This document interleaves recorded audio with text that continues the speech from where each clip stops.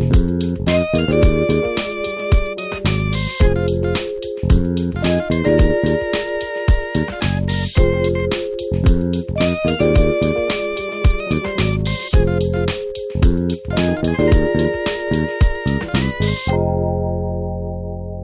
going to be in 1 Corinthians chapter 9 tonight. We'll bring lights up a little bit so you can see. Thanks for that. Thanks for praying for them. And 1 Corinthians 9.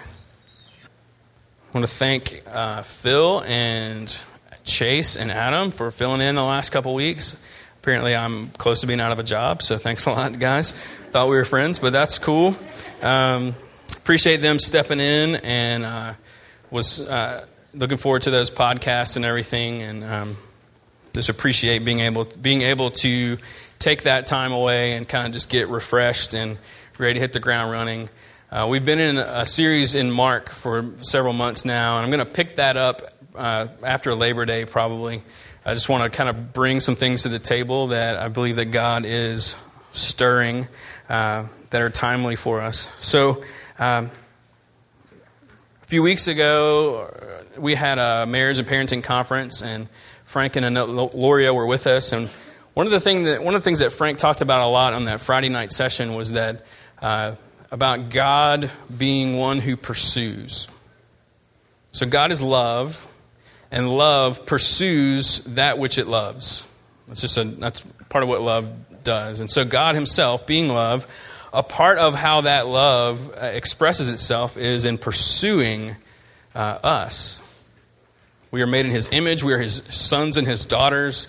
We have been separated from Him because of our rebellion and sin. And so He pursues us. We sang about it. Jesus, like the Father, Son, Spirit came up with a plan. Jesus came to the earth to pursue us. And so anytime you ask this like general question of like, what is God doing in the world? A part of the answer of what He's doing in the world, what He's doing in our country, what He's doing in our state and in our city and in the church and in our church and in your life is He is pursuing those that He loves. He's pursuing you and me. And He's pursuing those who are far away from Him, those who are separated from Him. He's pursuing them through creation, through the Scriptures, but mostly He's pursuing them through us, through the church. So He has sent us to go to those who do not know who Jesus is. They do not know His love and His grace. They do not know His rescue. They do not know His freedom. They do not know the things we have sung about tonight. They do not know the things we will sing about later tonight. They don't know, and so He sent us to them. That His pursuit of them is through us. And it seems like over the last few months, He's been drawing us deeper into the pursuit of those who are separated and far off. Over the summer, we had a summer community group that met in the fellowship hall every Wednesday night, and we just kind of combed through the mission and the vision of this church and what we're trying to do. And more specifically, you know, we're caring for one another as Christian community, and we're reaching into the world around us. That's what it is. And so we talked a lot about that, reaching into the world around us.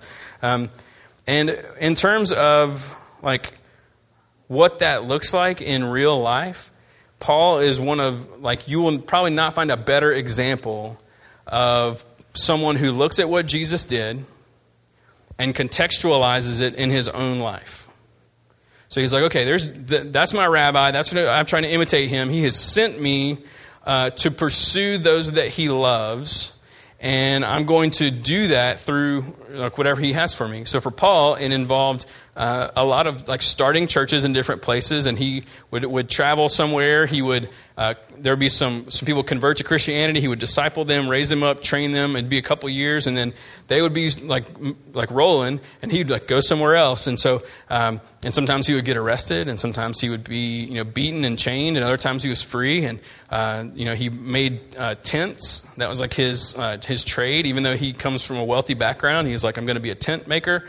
I'm going to earn my keep. And sometimes churches blessed him, and sometimes he worked for it, and it's just different things. But he was the master at contextualizing what Jesus had to do. In other words, if you want to figure out how do I take Jesus as the model for pursuing those that God loves, And how do I bring that into like 2017 in August, in my particular context, whether it's school, work, neighborhood, family, whatever it is. Paul is like, he's a great case study. And in these couple of verses, he's sharing his strategy with the Corinthians. He had a lot of people criticize him, and they're like, "Oh, well, you're false because of this," and you're they had all these things against him, and some of it I may get into at some point, but a lot of accusations. And so in this letter, he's like, "Look, let me tell you why I live the way I do." And so for us to study this is very beneficial as we try to imitate him. So as I go through this, I want you to be thinking about who this applies to in your life. Like who does not know Jesus as their Savior and as their Lord? You know, in churches, a lot of times we call them like your lost friends, your lost people, and that can have a kind of a negative connotation to it, especially like if you are like introduced as like, "This is my lost friend, Bobby." It's like, oh, whatever. So I'm going to probably not call them lost people a whole lot, but you just need to know that we're talking about those who are separated. Those who have wandered far from the Lord, those who don't know these things.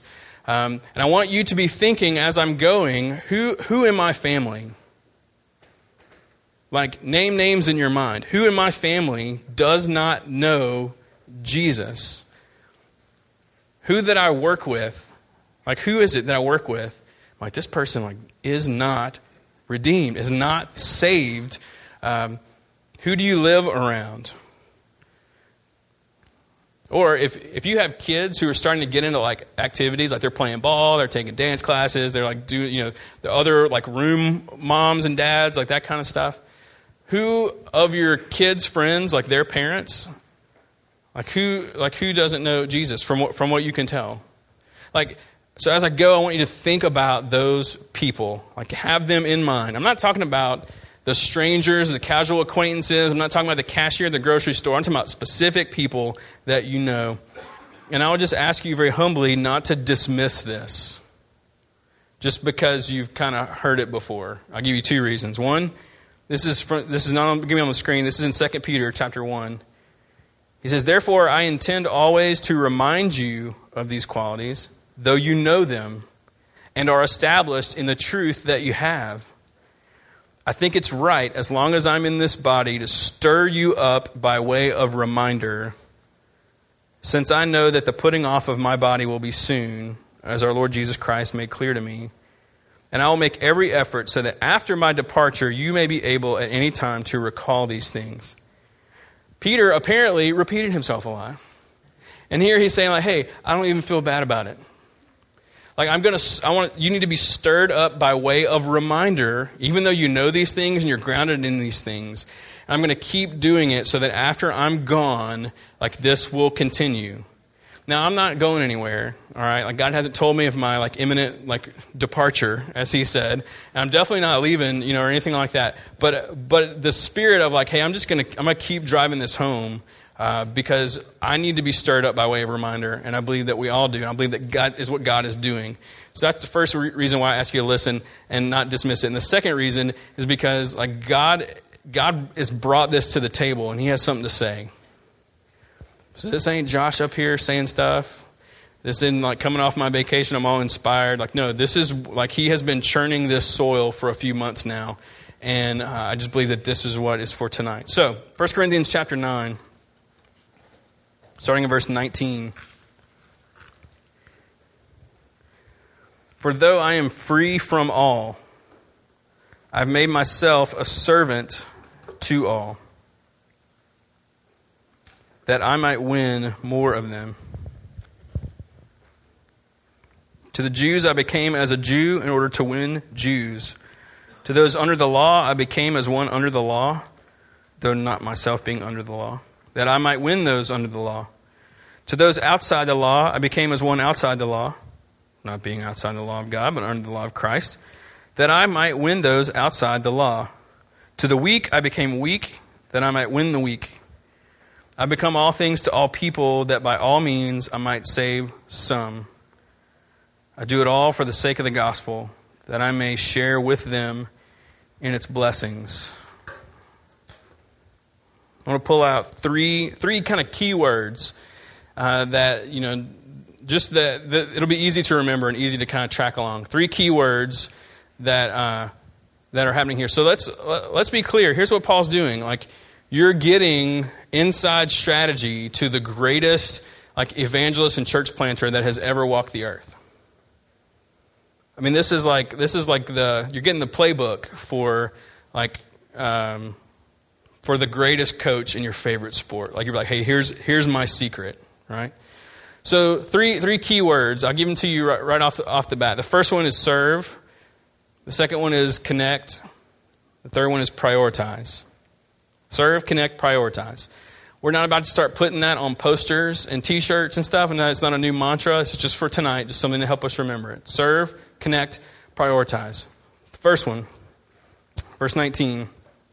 Let me read it again. He says, "For though I am free from all," which I'll explain that part more in a minute, "I have made myself a servant to all, that I might win more of them." How simple is that, man? He's like, yeah, so when people don't know who Jesus is, the first thing I do is I look for a way to serve them. How can let me look around, let me pay attention to lives, let me look for needs that exist and figure out how to meet those needs. It's simple. He's not, there's nothing, you don't have to understand theological things. You don't have to have a 6-point explanation of the gospel. You don't have to know what the Romans road is. He's just like, first thing I do, I just go and serve. I roll into a new place and I look around, I look for needs and how I can meet them. It's one of the most simple and effective ways to engage those who don't know Jesus. And it takes on a lot of different forms. Let me just put it in 2 categories. It's like spiritual gifts. You can kind of put them in the category of speaking. I can serve you by speaking. I can serve you through actions. So you can serve people by speaking to them. You can encourage them. You can pray with them. You can pray. You can tell them you're praying for them. You can just offer words of exhortation. There's all these things that you can do to speak life to people who don't know who Jesus is. And if you think about, if you have some of those relationships and I ask you to think about it in your head, Paul would say, well, okay, so the first step to helping them really know who Jesus is just start blessing the heck out of them with your words. Just serve them. And look for ways to serve them physically, If one of your coworkers is talking about moving, you'd be like, hey, you need some help moving? I know some guys with trucks, I have some ratchet straps. Can't have too many ratchet straps, right? When are you moving? Can I be there to help? Someone that you work with had a baby. You're like, hey, I'm bringing a casserole. I don't care if you need one or not. It's coming. Those are such simple things that we can do. And so the first thing he shares in strategy is I'll become a servant to everyone. Whatever that takes on. And Jesus is the prime example. As we're going through Mark, we are seeing over and over again, Jesus paid attention to what was going on around him and saw needs and then was I'm just going to meet this need. Sometimes they need the truth. Sometimes they need the gospel of the kingdom. Sometimes they need encouragement. Sometimes they need to be called to the table. But whatever it is, I'm going to serve them. Or this person needs to be healed, so I'm going to heal them. This person, this whole group, everyone needs food, so I'm going to do this miracle real quick and feed the masses, It's very simple. So Jesus did that in every context, and Paul's like, hey, I just kind of do what Jesus did. So when you're serving people who don't know him, you're embodying Jesus. He says that in Matthew 25.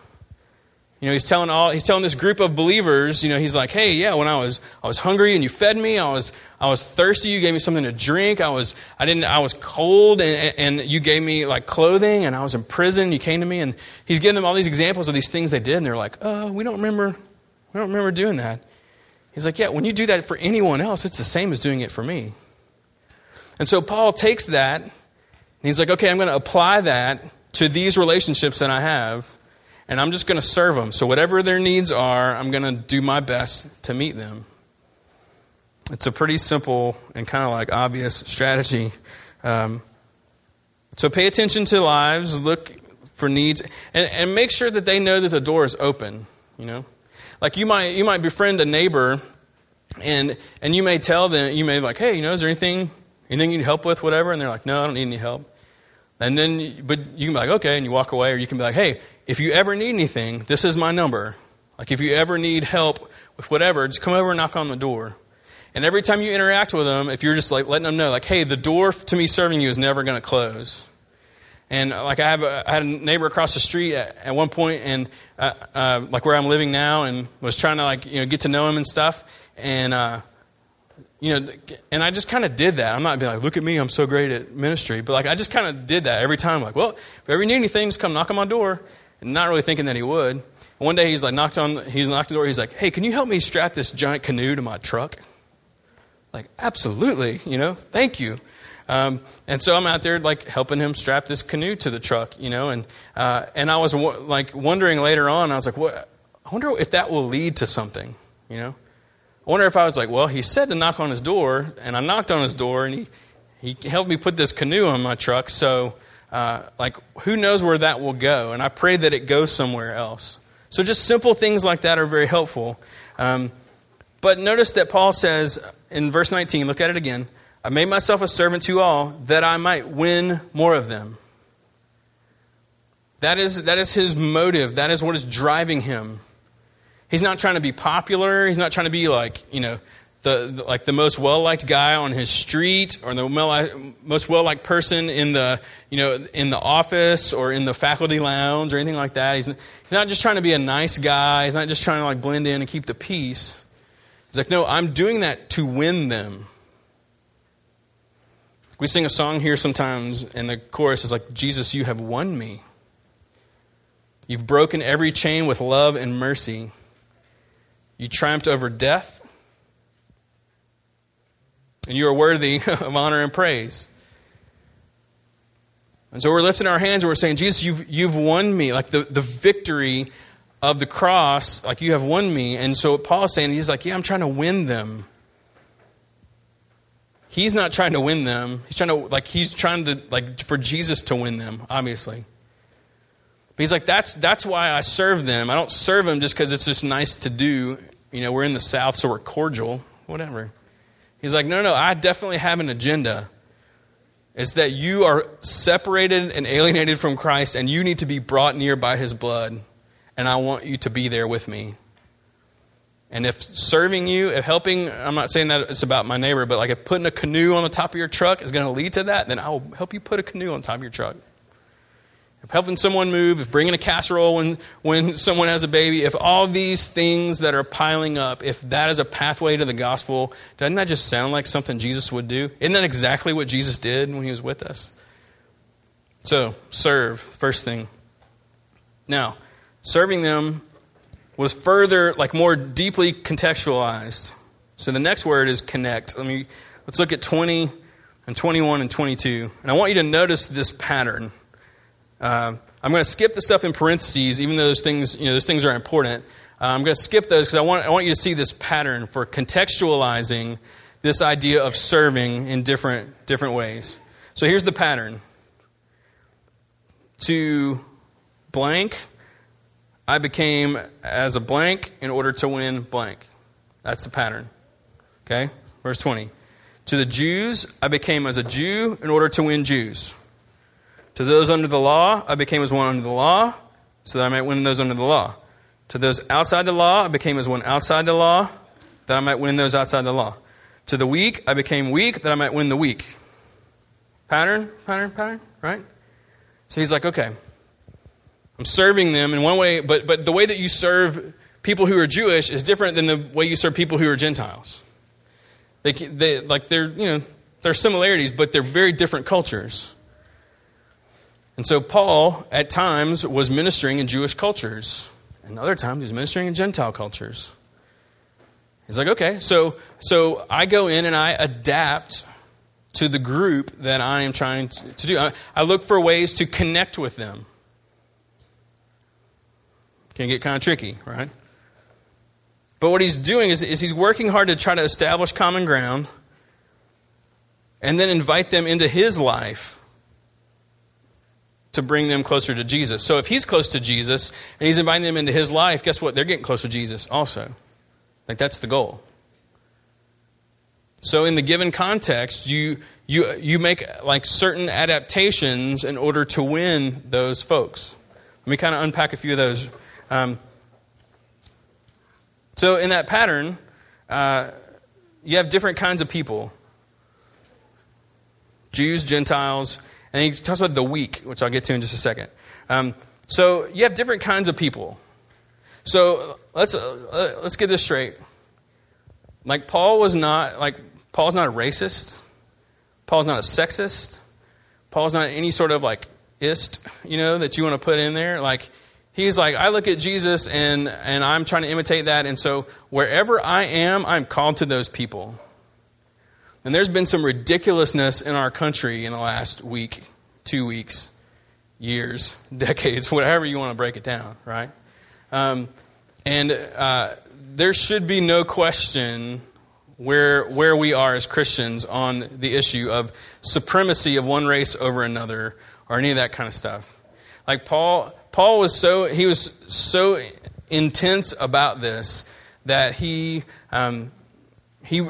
like, there's no really such thing as Jew or Gentile. There's really aren't factors. Like, they're factors to different kinds of people. He's like, but in reality, like, when I became a Christian, when I died to myself, my identity is found in Him. So these are like descriptors of people. They're not definers of people. And so he's like, I'm just trying to connect with what defines you. What defines you is like, are you in Christ or are you in Adam? Like, are you separated from Him or are you in Christ? And so, like, skin color and ethnicity and all those kinds of things, those describe us. They tell a lot about the story of the world and that kind of stuff. And I know that those are points of tension. I'm not trying to get political or anything like that. But just so we can understand, like, Paul shows us right here, if you want your ministry to look like Jesus's, whatever environment He brings you into, you're there to connect with them. Like, you are there to be Jesus to them. And so this is not about getting hung up on those things. This is about like a recognition that we, of course, like, denounce racism and sexism and all those kinds of things. And we're really just here because we want everyone to know Jesus. And so whatever kind of person He brings you to, that's because He loves them. So your contextualization of something like this, they may be someone who's the same skin color as you. It may be someone that is different than you. It may be a person who has a Christian background. It may be a person that has a Muslim background. It may be someone that has a Hindu background. It may be someone who's professing to be an atheist. Those kinds of things, it doesn't mean that, like whatever it is that God brings you into, He's going to equip you for that. And so He is pursuing everyone on the planet through us.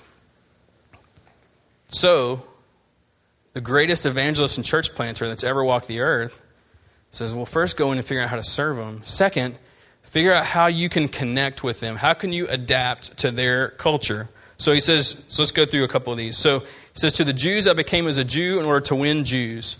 Then the second part of verse 20 is talking about the same people. To those under the law, I became as one under the law, that I might win those under the law. But he says, I'm not under the law. So he comes from a Jewish background. He converted to Christianity. So he completely understands everything that's going on. So he goes into a Jewish community. He's talking with the men in the synagogue, or he's like at some sort of family gathering or something like that.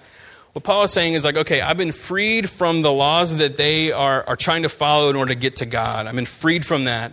And now I'm in Christ, so I'm not bound by the things that they are bound by. But when I'm with them, I observe the things that they are binding themselves to. So when they're following the rules, I'm following the rules with them. I'm living life alongside them. He's like, I'm not bound to it, and I want them to be free from it. But in my effort to connect with them, I'm going to go in and I'm going to have those meals with them. I'm going to like observe those customs, and I'm going to talk about the Old Testament scriptures, and I'm going to like carefully dialogue in a way, but I want to connect with them. it's the kind of thing where just because he could understand them. So what that would do, though, essentially, is he believed it would earn him a hearing. So you're like, okay, well, here's this guy, and he's a Christian and we're Jewish, but he's not coming and disrespecting us, you know. He's not yelling at us. He's not throwing his New Testament scrolls at us or whatever. Like, he's honoring our heritage. He's honoring our belief. He's dialoguing with us in a healthy way. And so when Paul begins to share with them his perspective about his own conversion, they're open to it because he hasn't come in busting chops about things. It's like, so that's what I do. So to the Jews, I conduct myself as a Jew in order to win them. Is he being disingenuous? Is he being a chameleon? Is he being a sellout? No, he's like, no, I understand. I'm going to connect with them, whatever that looks like. Verse 21 talks about the Gentiles. Look at this verse. It says, to those outside the law, I became as one outside the law, that I might win those outside the law. So the other extreme, you had the Jewish community was following rules. The Gentile community, they just did whatever they wanted. They were like, rules are not really a thing for us. So to them, they had a different journey in terms of like coming back to the Lord. So when Paul is with the Gentile community, he adapts to them as well in order to win them. So he understands, they're not used to living within boundaries of holiness and righteousness that Jesus has for us. So their journey is going to be different than the Jewish community journey. So what he's trying to help us understand is that when you're in different environments, you are going to have to be willing to adjust in order to make a connection with those people. And through that connection, you will earn a hearing for the gospel. And so if you are adapting and you are trying to do so in order to connect with them, in order to win them, then that is honoring to God, and that's similar to what Jesus would do as well. Verse 22, to the weak I became weak that I might win the weak. So he goes from Jewish communities, Gentile communities, and now he's like, okay, and now all the weak people. And weak to us, sounds a certain way, but he's not talking about weak in terms of, it's not like demeaning. It's really talking about those who are young in their Christian spiritual formation. Those who are battling specific issues. So when he says weak, it doesn't mean what we think it is. It's just when you have really young believers, when I'm with them, I engage with them, I connect with them, I meet them where they are in the journey. So some people think he was talking about those who are financially weak, because he references that earlier in the letter. Other people think he's talking about people with a weak conscience, because he references that earlier in the letter. And a lot of people just kind of merge those together, because he's already covered that ground. Let me just think about this. The weak and conscious, talking about the mental and emotional strength. Like someone who's on day 4 of a diet. Day 4 of a diet, you go to Izzo's with some friends. You're like, man, I made it 4 days. How much do you think the friends that you're with are going to influence which way you roll? So if your friends, if you're doing Whole30, you're on day 4. Your 3 friends, they're on day 27. That's helpful to you, right? You have not matured yet in the process of this goal that you have set. You're not there yet mentally. So you need your community, you need the 2 people in front of you to get a salad with nothing bad on it. And you need the person behind you to make sure you get a salad with nothing bad on it. You need that to happen because your conscience is weak. You have not matured in the process yet. As opposed to, you go with some friends who are like, man, 4 days, high five, blow it, man. You've earned it, You don't need those people around you. You need the people who are going to help you because you're it's like a support group, like an AA group, where you have someone who's there for the first time and they need the other people in the room who are like, bro, we have been there, we understand, we are with you, keep coming back. It's that kind of stuff. So he's saying sometimes I'm in Jewish context, sometimes I'm in Gentile context, and sometimes I'm with really young people in their faith who they don't know what to do with the fact that they're free in Christ yet. And so what I do is I meet them where they are in their process. Sometimes, if you grew up Jewish and you converted to Christianity, and then you're trying to break free from having to follow all the rules, but you're new to it. If you grew up as a Gentile, you had no rules, and now you're trying to conform to the law of Christ, which is about love. But regardless, you need people who are like just further along in the journey. And so Paul says, hey, when I'm with people who are weak, in order to continue their winning progress toward Christ, I become like them. Here's the best modern example I can think of that I've come across. And I think I've talked about this before, but there's a film star named Steve-O, and he was going through rehab for alcohol addiction. And it was time for them to film another one of their movies. And a part of regularly filming the previous movies was they had a beer truck on set all the time. And so his friends got together and they were like, hey, no drinking on set. Because we're standing with our man Steve-O in his sobriety. That's what Paul is saying. Paul is like, hey, even though I understand that I'm free and I'm mature in my understanding of what that means in different contexts, when I'm with someone who is still growing in that and is young in that process, I meet them where they are. I don't expect them to come to me. I don't force that upon them. That's how I connect with them. That's how I keep them oriented toward Jesus. To the Jews, I become and behave like a Jew in order to win the Jews. Same for Gentiles. Same for those who are weak and conscious. He's like, do you understand what's happening here? He's being faithful to Jesus. Like he has to be faithful. So he can't adapt to the point where he's sinning against Jesus. Like that's the overcorrection that a lot of us can easily make. You know, like let's say that you connect with a Muslim family and they invite you over for dinner, and you go and you have dinner, and you're trying to think can I go have dinner with them?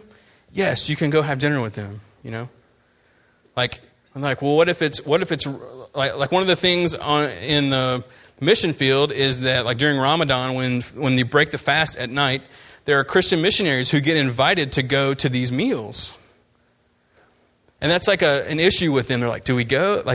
They break, they fast during the day, they break the fast in the evening, and as you start to befriend them, they invite them, do we go? Can you, is that right? Is that okay? And Paul would say, yeah, I mean, it's a meal. You go have the meal. Can you remain faithful to Christ as you eat? Yeah. Now, if they're like, hey, would you like to join us for evening prayers, and they roll the mats out and face east, you would not participate in that because that would be crossing into a line. And so Paul is saying, in a Jewish context, in a Gentile context with the weak, I make my adaptations as long as I am fulfilling the law of Christ, which is loving my neighbor as one of my own. Now, you might be tired of me talking at this point. Just hang with me. What this looks like in your life and in my life can be difficult to figure out sometimes. Look at verse 22. This is the second half. I've become all things to all people, that by all means I might save some. Don't you wish it was more black and white, Don't you sometimes just want a list of rules? Of just tell me what I can do, what I can't do. Give me a chart. In this situation, let me find, can I do this or not? And I believe that what Paul would say, and when you read his letters, this is just throughout it all, he's like, I just ask God what to do. He's generalizing. When I'm with the Jews, I become as a Jew. But he doesn't cross the line. Like somehow he's like, he doesn't cross the line. In these different environments, he doesn't cross the line. And I think for us, it's so easy in a desire to connect with people. It's hard to know behaviorally sometimes, like where's the line? Like what can I do and what can I not do? And I believe that Paul would say, you just need to prayerfully ask the Lord. You need to ask him for help. And trust that he'll show you. Like he lives in you. You'll know. And there's probably a lot of us around the room who have made the right decision in those moments. And there's plenty of us that have made wrong decisions in those moments. And in both cases, we have all probably learned really good lessons. But remember, it's to this group, I became like this group to win this group. Like that is what is driving. Paul always comes back to that. All things to all people, that I might win some of them. So in our efforts to contextualize this, to serve them and to make connections with them, our goal, our motive has to always be the salvation of those who don't know Jesus. It has to be that. I read a little bit this week on like some of those things, like how do you know, like in a relationship that you're engaging in with someone who doesn't know the Lord, like how do you know like what to do? And a lot of it comes down to, well, look at your own process. Like, is their salvation important to you? Is it increasingly important to you? Is your holiness and your understanding of the gospel growing as you're connecting with them? Are you becoming more like Christ? Or are you becoming more like the world around you, you know? But it's like us giving ourselves to this process. And so Paul, if you look at verse 23, I'm about to bring it in for a landing, so hang on. Paul, in verse 23, says, I do it all for the sake of the gospel, that I may share with them in its blessings. That's his driving force, is the sake of the gospel. And so as we look around our lives, and hopefully you've been maybe thinking about some of these people in these situations, and no matter what they look like, no matter what they come from, no matter what their background is, or their whatever baggage they may have with them, all those things do not matter. Has God sent me to them? If you're trying to think of, like, yeah, how can I serve them? How can I connect with them? The overall goal is I need to bring them into my life, because you know what? For them to get close to Jesus, they're probably going to need to get close to you. So you bring them into your home, and you share your life with them. You share your ups and downs with them. Like you make yourself vulnerable to them. Like you model for them the openness that you want them to have to you. And as we're inviting people closer and closer and closer, maybe God can use it. The third point is prioritize. Verse 23, Paul says, I do it all for the sake of the gospel, that I may share with them in its blessings. Do you not know that in a race all the runners run, but only one receives the prize? So run that you may obtain it. Every athlete exercises self-control in all things. They do it to receive a perishable wreath, but we an imperishable. So I do not run aimlessly. I do not box as one beating the air, but I discipline my body and keep it under control, lest after preaching to others, I myself should be disqualified. Lots of sermons in that paragraph. Let me just focus you on one thing. Verse 26, I do not run aimlessly. It's like this, the third point is prioritize. This is absolutely important to Paul. So the salvation of these people that he is trying to serve and connect with and have those adaptations that are like he's still faithful to Jesus, but he's making those connections and inviting them into his life. And all these things that are happening through Paul's life, he's like, yeah, I don't run aimlessly. And I read that this week and I was like, man, how many times do I just feel like, man, I'm running like a million directions? I'm just trying to get through the day, just get through the week, get through the to-do list, that kind of stuff. And Paul's like, yeah, I'm pretty much like laser focused on this. I train for this. This is important to me. And when we understand the gospel and we understand what God is doing, we understand that like eternity is on the line. We understand that nothing is more important than what God is doing. We understand that we have the message, like the only message that matters. We understand that He's just the best. Like those who are far away from Him, like it's not just like a heaven and hell thing and an eternal life thing. Like it is do you know His awesomeness? I want you to know what I know. Like imagine Paul when he's sitting in these Jewish communities and he's got to be just crushed on the inside because he's like, I know the bondage you feel to this law. It's terrible. I want you to know the freedom that I've experienced. Can you imagine when he's with these Gentiles? He's like, you guys are you're just doing whatever you want. You have no clue that Jesus has outlined this beautiful law of love that He's inviting you into that is far more fulfilling than the license that you live with. He's like Jewish people, the law, like it's bondage to you. Gentile people, license and do whatever you want. It's actually bondage. It's all bondage. You imagine when he's with the folks who are weak in conscience and he's looking at them, he's looking at them like he's the seasoned veteran in the AA meeting and they're the new person in the AA meeting. He's like, keep coming back, keep sharing with us, keep like working the program, like keep going. It is awesome. You will love it. Like that's his goal. He's not like, yeah, I need to keep adding to my numbers because I get paid that way, or that I'm not like competing with other apostles or anything like that. He's like, no, God is the best, and you got to know this. You just got to know Him.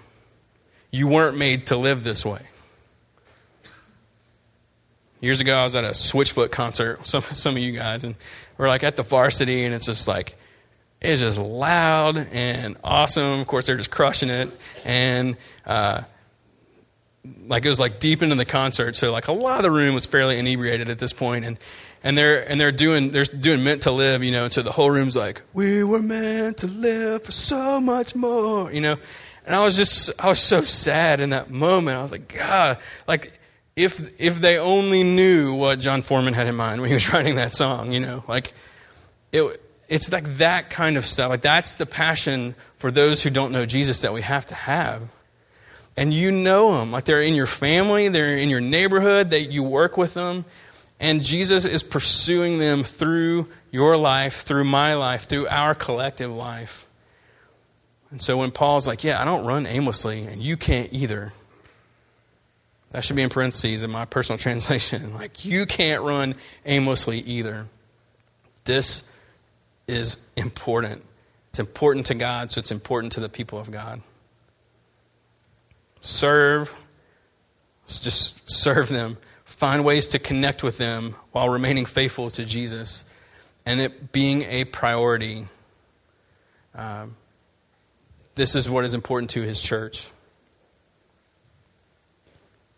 And before we take communion and kind of respond, we're going to have a time where we're going to pray. And we're going to pray for these people that you've been thinking about, hopefully. We want to have time. We want you to pray for the salvation of those in your family that don't know Him. And those that you work with, those that you're like lifelong friends with, maybe people that you live around. You're praying for the salvation of the parents on your kids' ball team and the other like moms, or however that needs to work, wherever those people are. We're gonna ask God for their salvation. And I want to read this verse to you real quick. In 1 Corinthians 9, he's talking about just some other stuff. He says the plowman, like he's talking about this, here's an agricultural metaphor. The plowman should plow in hope, and the thresher thresh in hope of sharing in the crop. He's like, yeah, when they're out plowing the ground, they're doing this in hope of the harvest. Like you're planting the seed, you're tending the ground in hope of sharing in the harvest. He says, yeah, I do this all for the sake of the gospel, that I might share in its blessing. A part of the gospel that is so beautiful is seeing others grab onto it, cross from death into life. And so we're going to pray, not crossing our fingers, We're going to pray in hope. We're going to plow in hope, believing and just asking God for their salvation. So I'm going to pray, and then I'm going to invite you, if you want to come forward, but you don't have to. If you want to come, and we can just kind of cover the front area here, we're going to just spend some time praying for them by name. And then we're going to sing, and then we're going to do our normal response thing. So let me pray for us, and then when I say amen, we're all going to stand. And if you want to come down here, or you can kneel, or whatever that needs to look like. All right? Let me pray for us.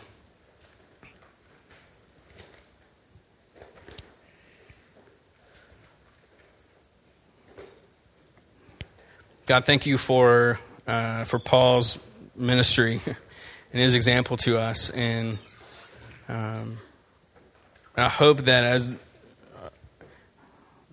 that there's been some sense made from me just kind of being worked up about this. I hope that you've been able to filter that to the hearers in the room, that you are getting the message across to each of us that you want.